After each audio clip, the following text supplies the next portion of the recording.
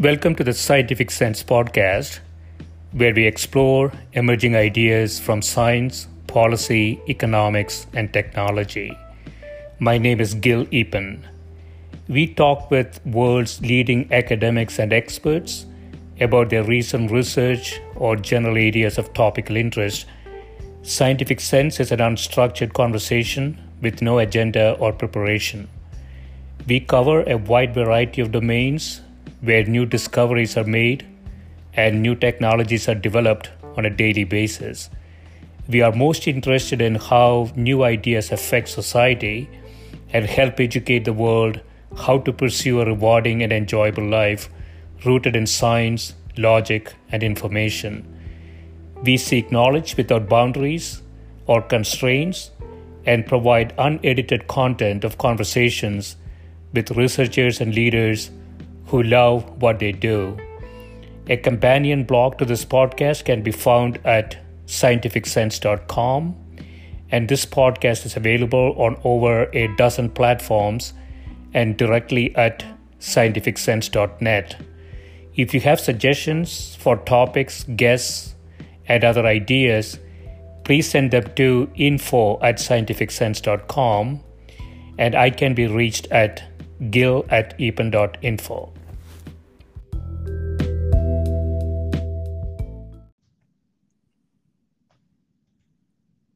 My guest today is Professor Ken Caton, who is a professor of public health and medicine at Tufts School of Medicine and the director of the Tufts Center for the Study of Drug Development.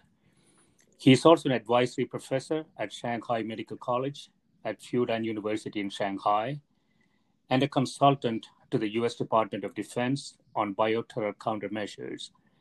Ken's research focuses on the economic, scientific, regulatory, and political factors that affect pharmaceutical development. Welcome, Ken. Pleasure to be with you, Gil.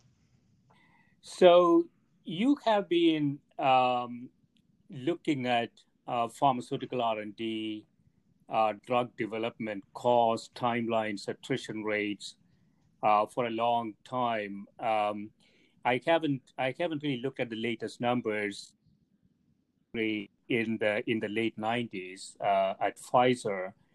What I remember is that from idea to market, it was about 15 years for an idea to get to market successfully. 5 of those in discovery, 10 of those in development. And those 10 years split into various phases, obviously, preclinical, maybe 2 to 3 years, phase 1, approximately 1 year, phase 2A and 2B combined, maybe 2 years. Phase 3 used to be 3 years. I think it has sped up a little bit lately. And then you have that NDA phase of year or two. So totally 10 years in development. And if memory serves me right, the cost of that total development process for a product to come to market was about $1.1 billion. That was late 90s, early 2000s. Have things changed since then? So timelines have remained about the same. We still see an overall timeline of about 15 years to go from concept to the marketplace. So not much difference there. The overall cost, based on our most recent figure that was done and published in 2016, was $2.6 billion to bring a new drug to market. And that's a fully capitalized cost, and it includes the cost of failures. And that happens to be a 145% increase over our previous figure, which was in the early 2000s, for the early 2000s. Yeah. And the major reason for that increase is that we saw a dramatic change in success rates. So when we did our previous study back in the early 2000s, which included drugs that were in development in the late 1990s and early 2000s, the overall success rate was about, this is clinical success rate, was about 22%. In other words, 22% of those candidates that started clinical testing would eventually reach the marketplace. By the time we did our next study, which had drugs that were in development in the late first decade of the 2000s through the early part of this decade, the success rate had dropped to 11.8%. In other words, it was about half the overall success rate as it was in the previous study. And there are a number of reasons for that, but the bottom line in terms of cost is that overall success rate has a direct impact on costs.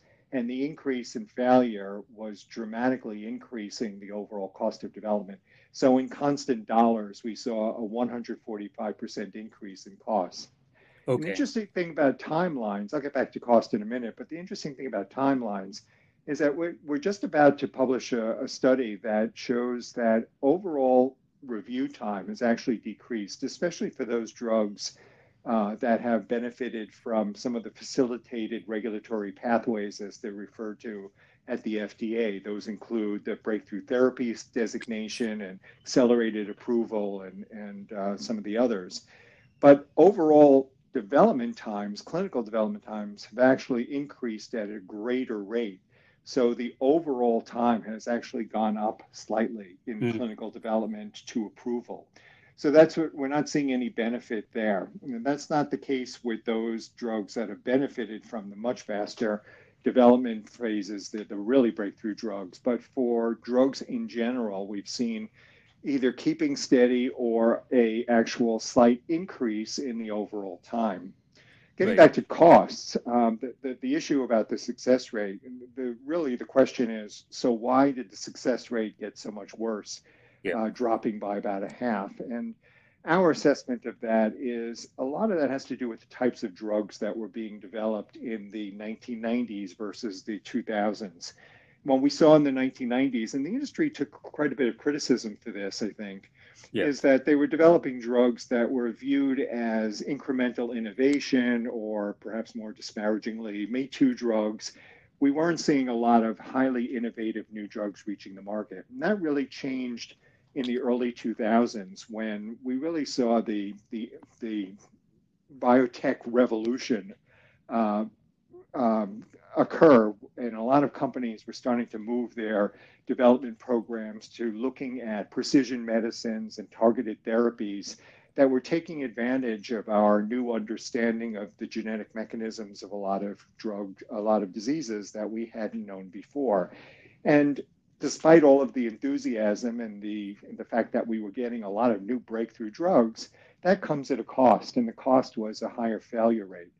And Right. in fact, the failure rate that we see, the 11.8% that we were seeing at that point, Yeah. is probably higher than it really was, because some of the failures are in small companies with one or two products in their portfolio. And when they fail, they tend to disappear. And so Right. we're not capturing those because there's no company to get the information from. So probably the overall success rate was even lower. But the bottom line is the likelihood of success is still very low, and that's a driver of a lot of the changes that we're seeing right now in the industry. Yeah. It brings some memories back. And so at Pfizer in the 80s, we had success rates, development success rates in the range of, I believe, 20s. And then there was a shift in strategy going into, as you say, not incremental, but first in class, best in class type products. And we saw attrition rates dramatically increase to in the range of 10 to 12%, Right. which I think you are seeing now in the total market, right, in the Right. 2000s. Yeah. Yeah. And so, this is something that perhaps, policymakers, I guess, have some understanding of that. Public may not have a very good understanding of this. Perhaps attrition rates makes a huge difference, huge impact on the total cost of bringing a product to market. So 10% essentially means that, only 1 in 10 is actually going to make it to market. So all the development costs associated with 9 out of those 10 is not going to get any returns for the company, right? That's correct. So the issue there is that from a portfolio management perspective, and you touched on this as well, for a large pharmaceutical company having a large portfolio, that risk can be diversified away. But if it's a biotechnology company with 1 or 2 products, they still have the same attrition rates, which would imply that, if the product is going to make it, they're going to make a ton of money, but the product is not going to make it. They're going to just die because there isn't any risk diversification in one product, two product companies. Do you think that scenario here, and obviously how those companies are capitalized, makes a big difference? So, presumably the capital provider could diversify that risk away. But what is the situation now? Do you think the high attrition rate is slowing down innovation, especially, the small biotechnology companies coming to fore? Well, I think what it is, what it really has created is a diversification of risk. Yeah. So large pharma companies, I think in the past, are more willing to take on the entire drug development process. It wasn't that long ago that I remember some of the large multinationals took great pride in saying we can take a compound from the lab bench all the way to the marketplace. I don't know if you'd find any large company that would proudly say that they do that. The pride comes in their ability to get the resources from other institutions and organizations, such as academics and small biotech and startups, because they're the ones that often where you see a lot of the new innovation coming right out of academic centers based on NIH research and other opportunities. So it's become much more of a collaborative, integrated mechanism for bringing new drugs to market. And I think actually this is a change that has really benefited all sectors. Yeah. Academic institutions, even though I work closely with pharmaceutical companies and interact with companies all the time, I'm still in an academic institution, and I see the state of the basic research enterprise now as struggling. And they're struggling because the NIH budget has remained relatively stable and in constant dollars has decreased over the last few years. And there's been a de-emphasis on basic research. It's really been focused on translational research. And that's all well and good if you assume that we don't have any need for basic research anymore because we have all the basic research we need. The bottom line is translational research is focused on the barriers to transition from basic to applied research. And that helps industry because that's what industry is interested in. And a lot of the academic institutions have now identified that as an area for a focus. But I think there's a real need for a reinvestment and a recalibration of NIH budget in basic research, because some of the most vexing therapeutic areas now, the ones where there's significant therapeutic and medical needs, such as cardiovascular disease, and in particular, something like Alzheimer's and the other diseases, neurological diseases of aging, I think are struggling because of lack of new basic understanding of disease mechanisms. And that's not going to happen unless there is a refocus on basic research. Large pharma companies don't really have an incentive to get into that area. It's too far removed from product development, and it's hard to really look at return on investment when you're doing early discovery and understanding disease mechanisms. So that's really the domain of the NIH and academic institutions, and yet we're really moving away from that. But putting that aside, I still think that the overall environment, the landscape for innovation is shifting. It's no longer big pharma moving products through to the market and all the products are big pharma products. It's now a much more of a collaborative environment where you have academic institutions, small pharma spin-outs, and then biotechs that are sharing their knowledge with big pharma companies, and they're the ones that are doing the clinical research and the regulatory aspects to bring those drugs successfully to the marketplace. Yeah, so two important points there, Ken. So one is the fragmentation of the value chain in the pharma R&D process, which is, as you say, and this trend has been going on for probably 20 years or more, which is discovery, preclinical things are done by smaller companies, more innovative, more nimble, and let's say more creative companies. And when the proof of concept, proof of principle is established, a pharma company can take it and essentially manufacture the drug through the R&D process, so to speak. And so there is a specialization that is happening there, which might be good. Uh, but it also, I guess, as you say, the other part of this puzzle is the lack of basic research, which forces the industry to continue to do sort of incremental innovations, incremental benefits delivered to society. And they cannot really engage in basic research because it's just too far away, as you say, from market. So even the smaller discovery type companies are funded by venture capital and other type of private funding. I would imagine they have the same issue, right? Their horizon is shorter. They just want to license a proof of concept to a pharmaceutical company.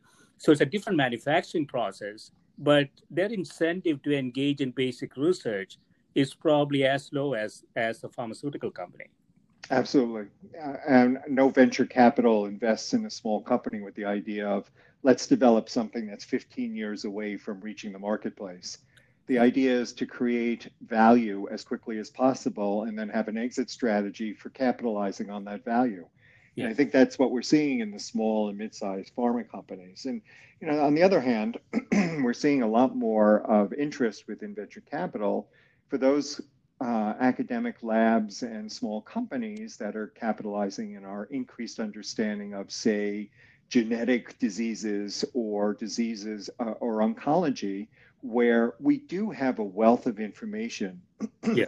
about new targets and the basic pathophysiology of cancer that has opened up all sorts of new doors and opportunities for exploration. So the whole immuno-oncology space and some of the other approaches to dealing with cancer are attracting a lot of investment because there is new opportunity there based on the basic research and also great potential for return on investment because reimbursers tend to be look at cancer drugs favorably and genetic drugs as well as favorably. In other words, they're willing to reimburse for the cost of the drugs. And I think we're going to have a reckoning in that area at some point. But in the meantime, that attracts a lot of investment. But we're not seeing a lot of investment in those areas where you don't see a lot of new innovation and exciting innovation. So their companies are dropping out of the central nervous system drug development space because companies tend to be developing Alzheimer's drugs that are based on a model, the beta amyloid plaque model, where we already know that if you can reduce the plaques, it doesn't necessarily mean you're going to abate the progression of the disease. Yeah. And yet companies continue to stay in that area because of lack of anything better to study. So I think that investors look at that, VCs look at that, and they say, well, why would we get into that area? That doesn't make sense. Even though the company that breaks the code on Alzheimer's disease is really going to have a nice payday. The bottom line is there's no indication that anybody is going to break that code because we just don't have enough new knowledge about the disease to exploit. Yeah, Alzheimer's is quite interesting. And there is some research that shows that reducing amyloid beta plaque actually has a negative effect if that is administered beyond certain age of the individual. And because it's out there as a hypothesis, and because it's maybe easier to test and maybe easier to get approved, I don't know. You continue to see investments into an area that is, from a basic research perspective, doesn't seem to work. So this brings us to sort of a policy level questions, right? So what is the solution here? So if we have a private, the markets are structured, both small companies and pharmaceutical companies, in such a way that their incentives and economics don't allow them to do basic research. The only option left then is public funding of basic research, right? Is there other creative ways we can think about it? Public-private partnerships and other ways? Well, In my view, there are three approaches to try to stimulate and encourage innovation in these areas where there's significant therapeutic need. There's a reinvestment in basic research, and that's something, as you just said, has to occur at a government level. It has to be the NIH saying, we're going to recalibrate our investments in academic research and going to put more money into basic research. I might add there that we've got a problem now in that a lot of the basic researchers within academia have already left. They're not getting funded. They've either moved into industry or they've retired because they've been around for a long time. And the result is, even if the NIH recalibrated right now, today, and said, well, we're going to put a lot more money in basic research, there aren't a lot of basic researchers in academia to do it. So that's a problem. But putting that aside for the time being, I think a reinvestment in basic research would be one.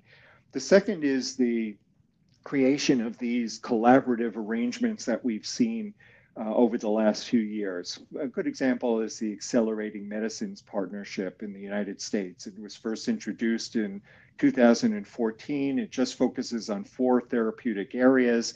It includes 12 pharma companies, 12 different, I think 13 different organizations and nonprofits, as well as the NIH and the FDA, all involved in, among other diseases, Alzheimer's disease, in trying to get a better handle in a pre-competitive space about different mechanisms that could be exploited to develop new drugs. So I think the transition to these more collaborative approaches in a pre-competitive space, I think, will help investment in that area.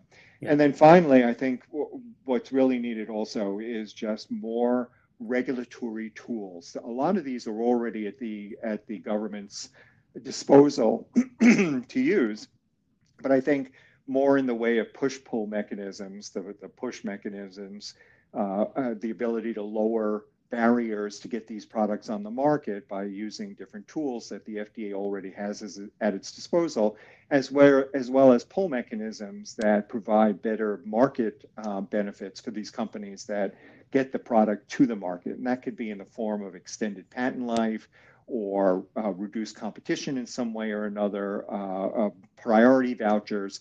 Lots of other approaches have been used over the years. But I think it needs to be a combination of a reinvestment in basic research, a collaborative approach to development, and government push-pull mechanisms to encourage companies to develop these products and provide rewards for those that succeed. Yeah, on the first item that you mentioned, Ken, so that also implies that education institutions need to step up a little bit as well, right? So if you don't have researchers to do basic research, you have a foundational problem. So, are there attempts by education institutions to attempt to correct that? Well, as I said before, there's an interesting symbiotic relationship that's developed now between academic institutions and industry. And that's something that the NIH has fostered all the way back to the NIH roadmap that Elias Zerhouni instituted back in early 2000. The idea was that academic institutions should focus on translational research because the goal was to allow more of this research to result in newer and better drugs reaching the marketplace. Mm-hmm. At the same time, industry was looking to de-risk the process and reduce its overall investment in early stage research, and academic now became critical for academic institutions to partner with industry for a variety of reasons. Their own survival was at stake because they were not getting enough from the NIH. And so academic institutions, for the most part, transition to a more translational research environment. And I can see that in my own institution, but in every other institution that I speak to, they are almost 100% translational research because they're looking for partnerships with industry. They're desperately in need of that. At the same time, industry is definitely looking for relationships with academic institutions to encourage and stimulate this type of translational research. So from a short-term perspective, this is extremely positive. From a long-term perspective, I don't know if it's positive because at some point, we're going to say, well, we've sort of exhausted this approach to treating a disease. We need new approaches, and they don't exist because nobody's invested in understanding the disease better. Right. Yeah, it's in some sense scary. We have an aging population with a lot of comorbid conditions, and they're going to demand more and more therapies, and they're going to live longer. So we have, sort of a ticking time bomb here. Right. But I want to touch on another aspect and want to get your perspective on this. So, the pharma model has always been look for products that can be mass marketed with a single dose. We kind of played around this idea of personalized medicine for a long time. Nothing really happened there. Do you think, and related to this also, I want to get your view on this. We are still using statistical techniques that were developed for manufacturing, nuts, bolts manufacturing. And we're still using p-values and, all that stuff to approve and understand that if the drug is going to work in a regime where you have 60% placebo effect. So you have essentially a situation that is driven by uncertainty, and decisions are made by age-old statistical tools, and pharma companies are looking for mass-marketed drugs. I think this is a situation just, set up for long-term failure. Yeah, I would agree with that. It's as well as the fact that the whole business model within the industry has changed. That's clear. Yeah. 15 years ago or 20 years ago, everything was focused on these large population drugs, with the idea being a high volume, low margin market was much better than anything else. So that you saw companies over-focused on statins for cholesterol and SSRIs and similar compounds for depression, and NSAIDs, nonsteroidal anti-inflammatory drugs for pain, because the idea was, why would you develop a drug that treats only a few people? You want to develop drugs that treat as many people as possible. Mm-hmm. And these drugs could be mass-produced and kept at a relatively low price because you're using it in so many people. And that really has shifted dramatically. In the last 15 years, every company is basically focused on precision medicines, targeted therapies, and all of those, and orphan drugs and specialty pharma, with the idea that this newer approach to drug development pays dividends in a variety of ways. And so now it's taking advantage of the new scientific knowledge we have that enables this sort of precision medicine approach, but it also offers advantages in terms of the overall competitive landscape, in that most payers are paying for these precision medicines, and your overall competition is lower because you don't get as many entrants to a particular area. Mm-hmm. I think all of this is changing the dynamic within the industry, as you're describing, in terms of the mass-produced products, as well as the evaluation tools that are being used, the statistical methodologies that are being used to determine the usefulness of these drugs. We're also seeing, of course, more pressure because of the payment pressure in the United States and actually around the world, to be able to evaluate and demonstrate value, therapeutic value and economic value upfront, not wait until the product reaches the marketplace. Yeah. Payers for a long time were willing to cover the cost of a precision medicine that costs $300,000 a year for a few extra months of life for a cancer patient, because the overall budget impact wasn't that great. There weren't that many drugs available that had those kind of price tags. I think in the next few years, we're going to see a steady flow of these types of drugs reaching the marketplace. And even though each of them treats a small number of people, the health plans are really going to be challenged, because now there are so many of those drugs with these very, very high price tags that the budget impact is going to be that much greater, which is going to put much more pressure on the companies to be able to demonstrate at the get-go that their drug represents value relative to the other products that are on the marketplace. And the movement towards more of this health technology assessment approach, for example, with ICER, the Institute for Clinical and Economic Review in the Boston area, as well as other organizations that are using these types of approaches to determine what's a fair price.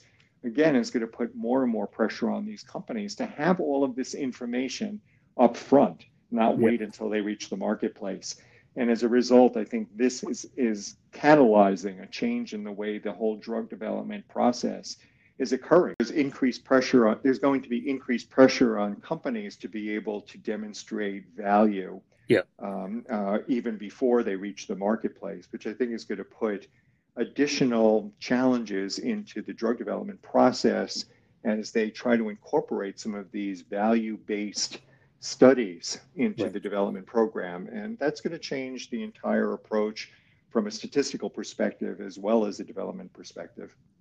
Yeah, and the issue has always been outcomes, measuring outcomes, and it has become more complex now. So, everybody has a lot of different comorbid conditions, and we could treat condition by condition in a segmented fashion. At a much higher level, actually, behavioral health and physical health are treated completely differently, even though there is a lot of data that shows that behavioral health has a lot of correlation with physical health. And so we are also missing in this puzzle the outcome for the human being. The pharmaceutical process, product X curing Y with some statistical measure is outcome is interesting. But ultimately, the outcome is what happened to the human being, which is not something, at least from my perspective, companies are really focused on yet. Well, they haven't been focused on it yet, and they hadn't been in the past, certainly. But on the other hand, the 21st Century Cures Act that was passed just in 2016, just at the end of the previous administration, it had a segment that encouraged the FDA to create guidelines for the use of real-world data and real-world evidence. Yeah. And I think that was the beginning of trying to get to incorporate some of that information, just as you said, into the development plan so that we know more, not just about how the drug works, but on whom it's going to work and what are the limitations based on drugs on individuals' comorbidities. We couldn't capture that in the past because clinical trials that are done in a controlled setting tend to result in drugs that work in people with no comorbidities and are not taking any other drugs, which is not anything like what we see when the drug reaches the market typically. Mm-hmm. So the whole concept of real-world evidence was a way to try to capture this information in the early stages of development. And we didn't really see any progress in that area. Companies gave it lip service, I think. They said that this is important. They were interested, but they were still waiting for guidance from the FDA. And we've begun to see that, I think, in the last year or so.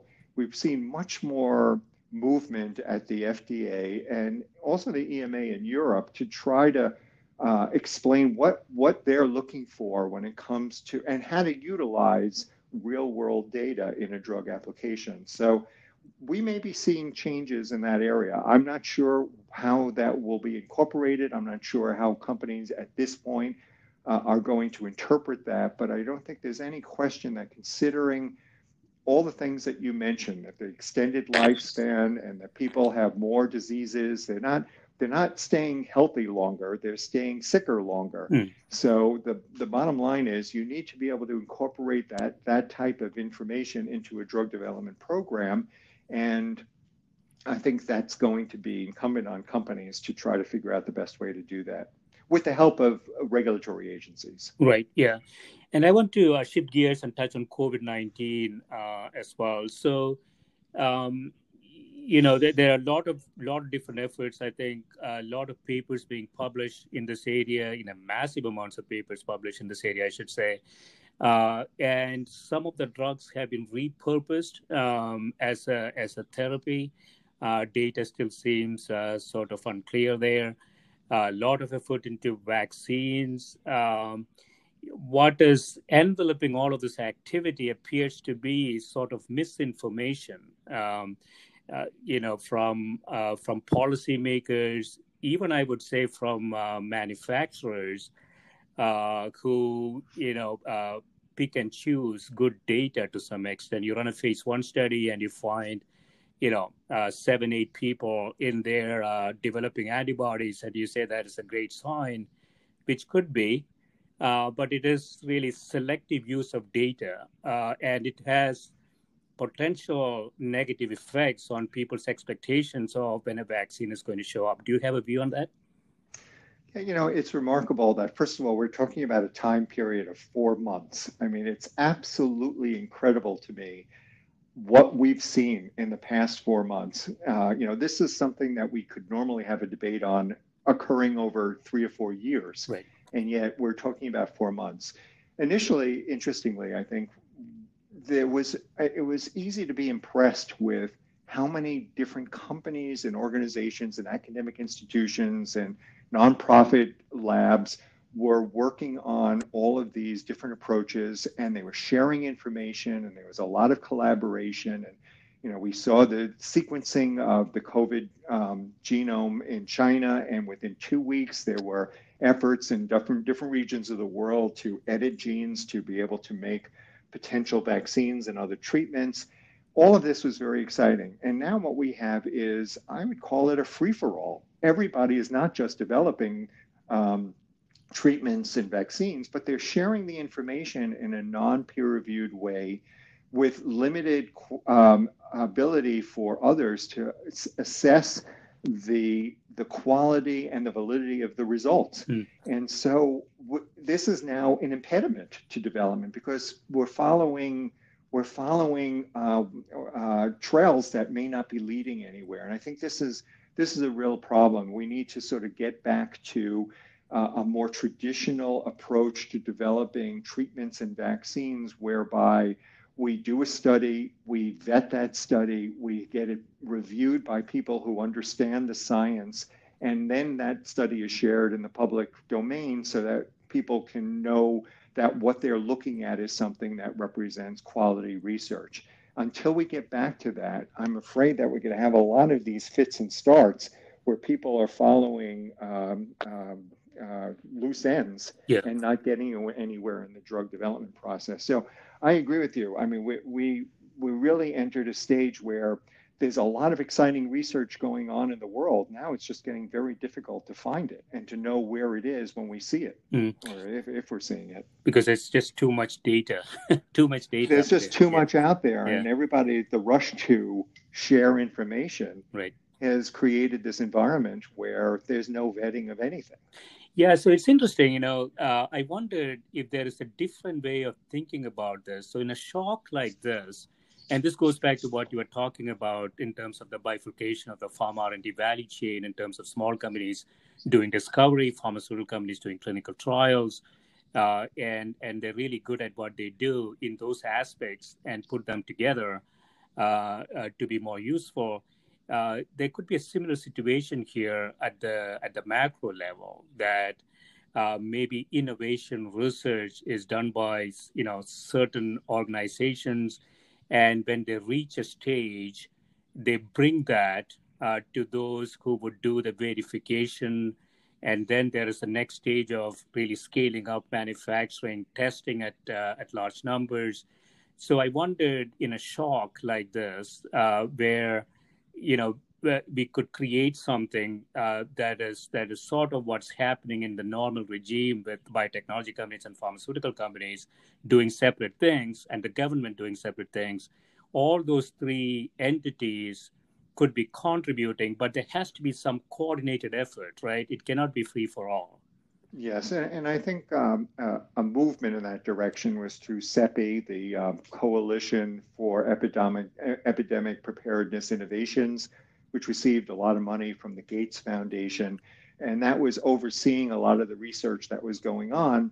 I think when we're dealing with something that's so urgent, like a pandemic such as this, an overseeing body that's comprised of experts that understand the science and can help with the interpretation of results is critical. Yeah. It may not, that certainly doesn't make sense for every disease state or diseases that we've been studying normally over the past few decades, But in a case like this, where there's a transformation in research labs around the world to focusing on COVID, and the amount of information that's coming out is so enormous, to have an organizing body to say this is appropriate to follow up on, this makes sense, this is poorly done, this is not controlled, would be very helpful for all of those involved. If it's not been done by a third-party organization like CEPI, if it could be done by the government.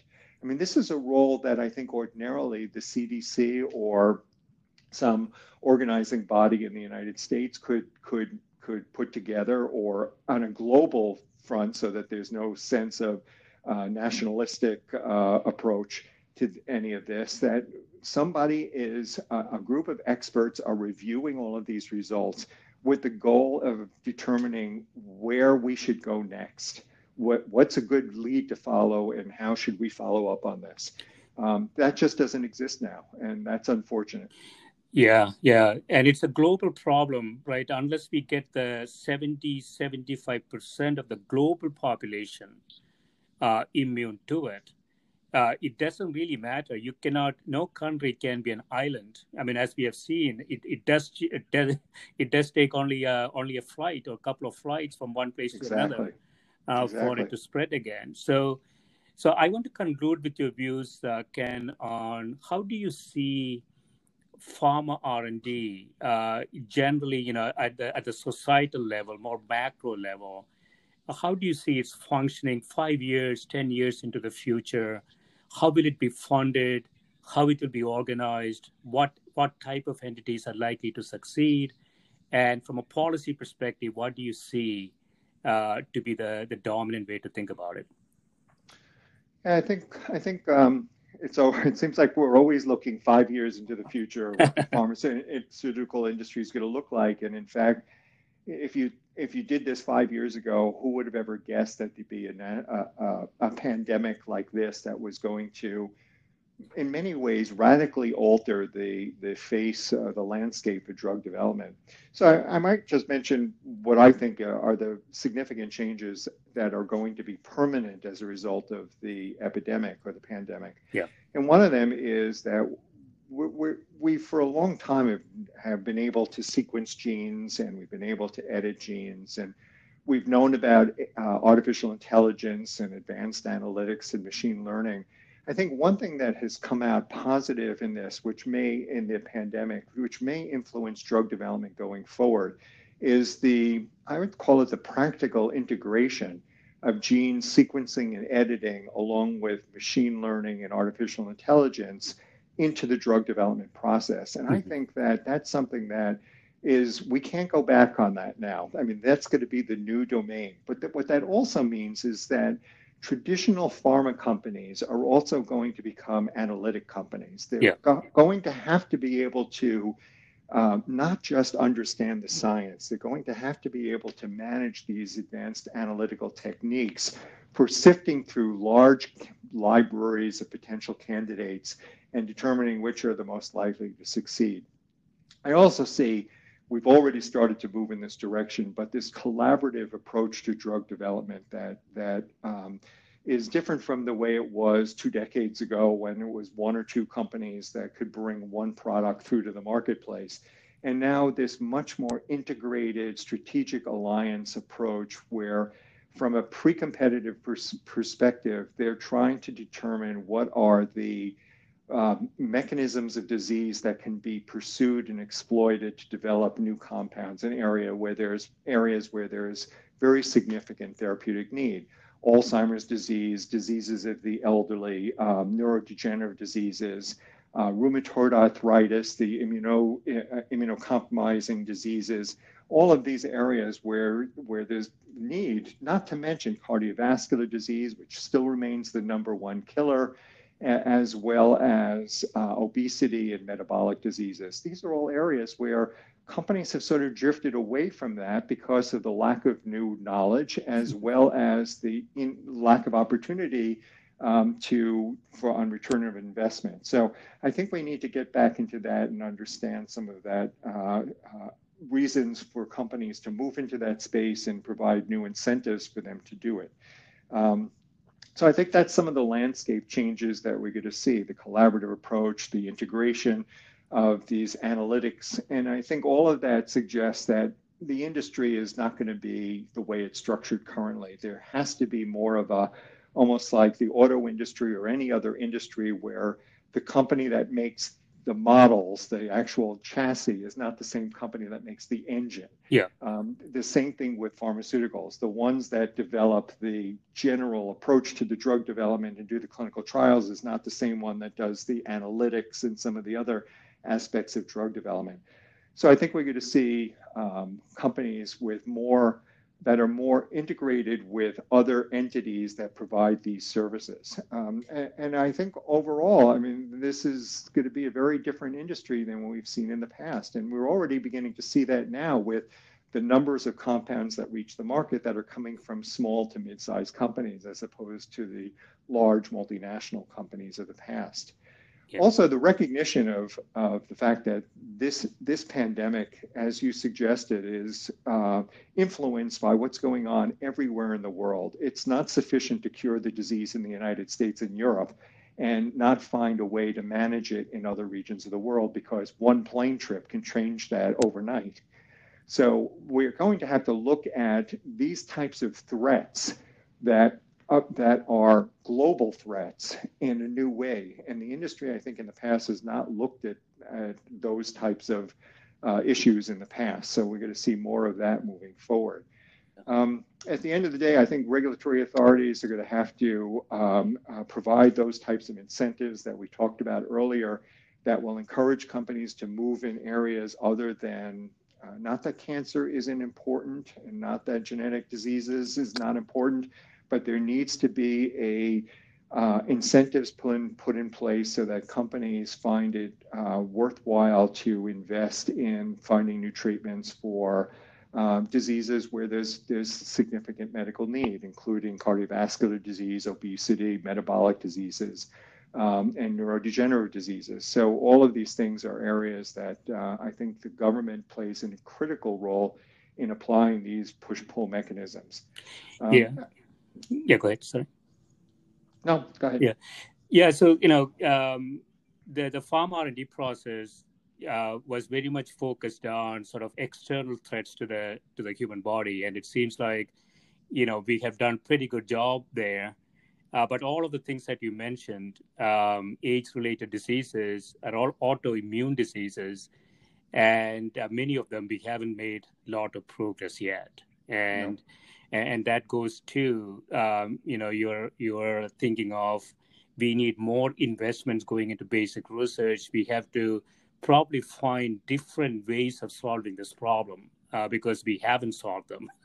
And it continues to be an issue, and it's exponentially increasing, like type 2 diabetes, for example. Even simple things like hypertension, type 2 diabetes, probably responsible for 1/3 to 1/2 of the cost of the healthcare system. Absolutely. And so can we deal with things like that in a much more effective fashion is the question. So yeah, this has been great, Ken, and thanks for the time that you spend with me, and good luck with everything that you do. Thank you very much, and thanks for having me on, Gil. I really appreciate it. Thank you. Bye. Take care.